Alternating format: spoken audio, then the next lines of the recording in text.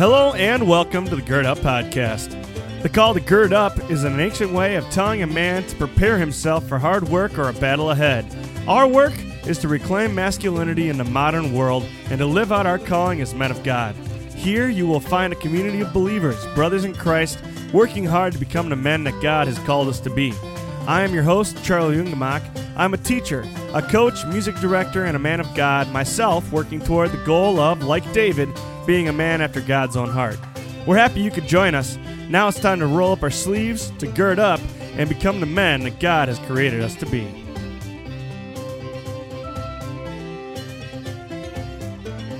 Welcome back, gentlemen. Thanks for listening. My name is Charlie Ungemak. In fact, my name is Charles Edward Ungemak, and that name means a lot to me. I am Charles Edward Ungemak, the son of Edward Charles Ungemak III, who, of course, is the son of Edward Charles Ungemak Jr., who's the son of Edward Charles Ungemak Sr., who is the son of Charles Edward Ungemak. It's a very important name. It's a name that means a lot to me and a lot to my family, and there's a reason that name continues and will continue in the next generation someday when I have a son of my own. Charles means strong and manly. Edward means wealthy protector. Both are the names of kings. With those names, there comes a charge, an identity. It helps me understand who I am. I'm also an Ungemak, and that means more to me than anything else on this earth. It comes with great legacy and great expectations, and it tells me who I am. An Ungemak is a man of God, and he puts the kingdom first. He's disciplined, measured, and consistent. He's the master of himself. He's a bit of a rascal, and he takes the call to serve widows and orphans seriously and does it with his whole heart. Let me tell you about an Ungemak, one of the greatest men I know. Edward Charles Ungemak Jr. was born in Kenosha, Wisconsin on March 31st, 1920, to Edward C. Ungemak Sr. and Laura A. Bruss Ungemak. He was adopted into the family of God in the waters of Christian baptism on April 25th, 1920, at Frieden's Evangelical Lutheran Church of Kenosha. On May 20th of 1934, Eddie publicly confessed his faith in Christ in a rite of Christian confirmation at the church of his baptism. He was joined in marriage to Margaret E. Scharf on June 11th of 1955 at St. Paul Evangelical Lutheran Church of Brownsville, Wisconsin. He was born into eternal life on July 15th, 2014. Eddie was a lifelong resident of Kenosha and a graduate of Kenosha High School. He was also a lifelong member of Frieden's Evangelical Lutheran Church, where he attended and graduated from Frieden's Elementary School, as did his children and a number of his grandchildren. It was also at Frieden's where he met a young elementary teacher assigned to teach third grade in the early 1950s. Both Eddie and Marge would serve their Savior and their beloved congregation in many capacities over the rest of their lives. Their passion for Christian education also drew them into early and unwavering support of Shoreland Lutheran High School. Eddie was a founding member of the Shoreland Board and was very pleased that all of his children and many of his grandchildren were blessed by an SLHS education.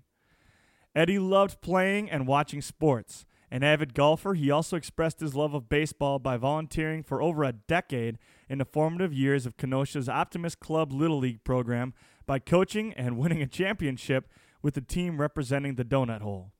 The Chicago Cubs and the Green Bay Packers and the news of sports of every kind were a daily source of interest throughout his long life, along with a daily dose of jeopardy. When he wasn't golfing, fishing with his friends, or out on a long walk, he and Marge were teamed up caring for their amazing yard, flower and vegetable gardens, or enjoying the great music that always was heard in their home. For decades, they were fixtures at concerts and recitals of all kinds throughout southeastern Wisconsin. After high school, Eddie served 2 tours with the Civilian Conservation Corps on projects in northern Wisconsin. Drafted in early 1942, he served almost 4 years in the Army in Europe during World War II. After serving as a Jeep, truck, and ambulance driver in England, he was rotated up to the infantry at the front after the Battle of the Bulge. After returning home to Kenosha and his former job at McWhite Wire Rope, he was recruited to apply for an ambulance driver's position with the Kenosha Police Department. Police work became his life's vocation, and for well over 30 years he served his beloved hometown, retiring as a captain. He then drew on his experience by joining the security team at the American Brass Company until a final retirement in 1985. Edward is survived by 6 children, 17 grandchildren, and 2, but now 4, great-grandchildren. These are facts, and they're a story of a life well lived, but they do not even begin to touch the greatness of Edward Charles Ungemach, Jr. He defined for me and my father and many of my uncles and many other men what it really means to be a Christian man, and he left a legacy that will outlast him for generations to come. He showed me what it means to be an Ungemach, and it's an honor that I gladly share and hope I will one day live up to. From the time I was a child, I was constantly reminded, you are an Ungemach. Whether the words came from my father or my grandfather or even my teachers or pastors, they rang true every time and reminded me who I am. You are an Ungemach. What does it mean to be an Ungemach? It means I'm a man of God and that the kingdom comes first. It means I choose to live my life not for the acceptance of men, but to the glory of God. It means I invest not only in my own heart and soul, but in the hearts and souls and spiritual lives of the people around me. It means I invest my heart and my soul and my time in both the church and school of which I am a part. It means I work diligently to provide Christian education to my own children and for the generations to come.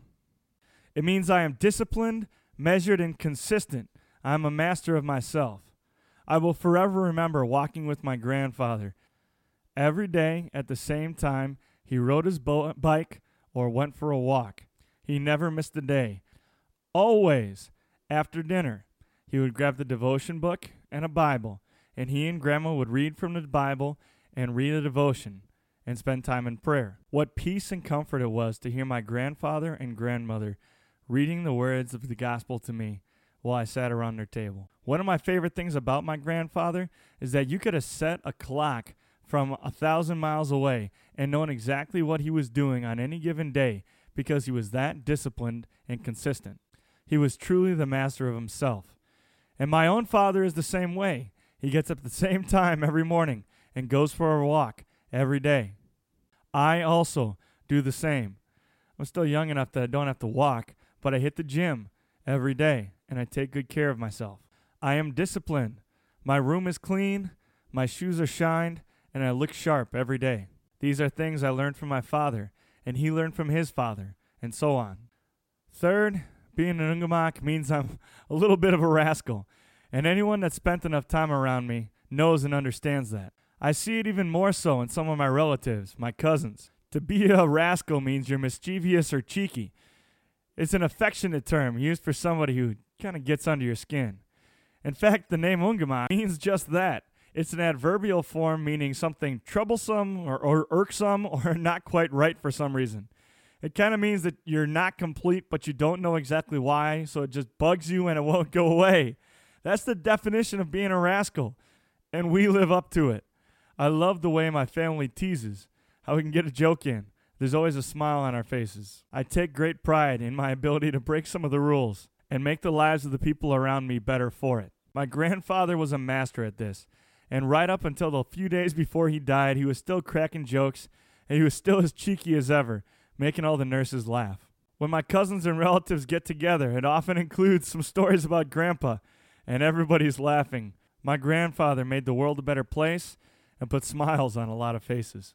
Finally, to be an Ungemach means you take seriously Jesus' call to care for widows and orphans. When my grandfather died, there were so many stories about how he gave back, about people he cared for, young men he gave shelter to, people who stayed with them for a while. There were stories of when he served as a police officer, when he was there for people in their time of need. There were times he held the whole family together when the world came crashing down. During the Great Depression, he went to work and earned money to help feed the family. After he lost a brother in the war, he came home and helped stitch things back together. They were constantly giving, constantly caring, and constantly helping, but they didn't tell a soul. This is the code by which I live my life. I am an Ungemach, and this is how I live. I hope you too have a story to share. I hope you too understand your history. It's important as a young man to latch onto those stories, those experiences that define you, those men that fathered you and defined who you are and left you a legacy to live up to. To be a man, you first have to look back and look around you. Find out who you're intended to be and who you've been taught to be. Sift through both the good and the bad.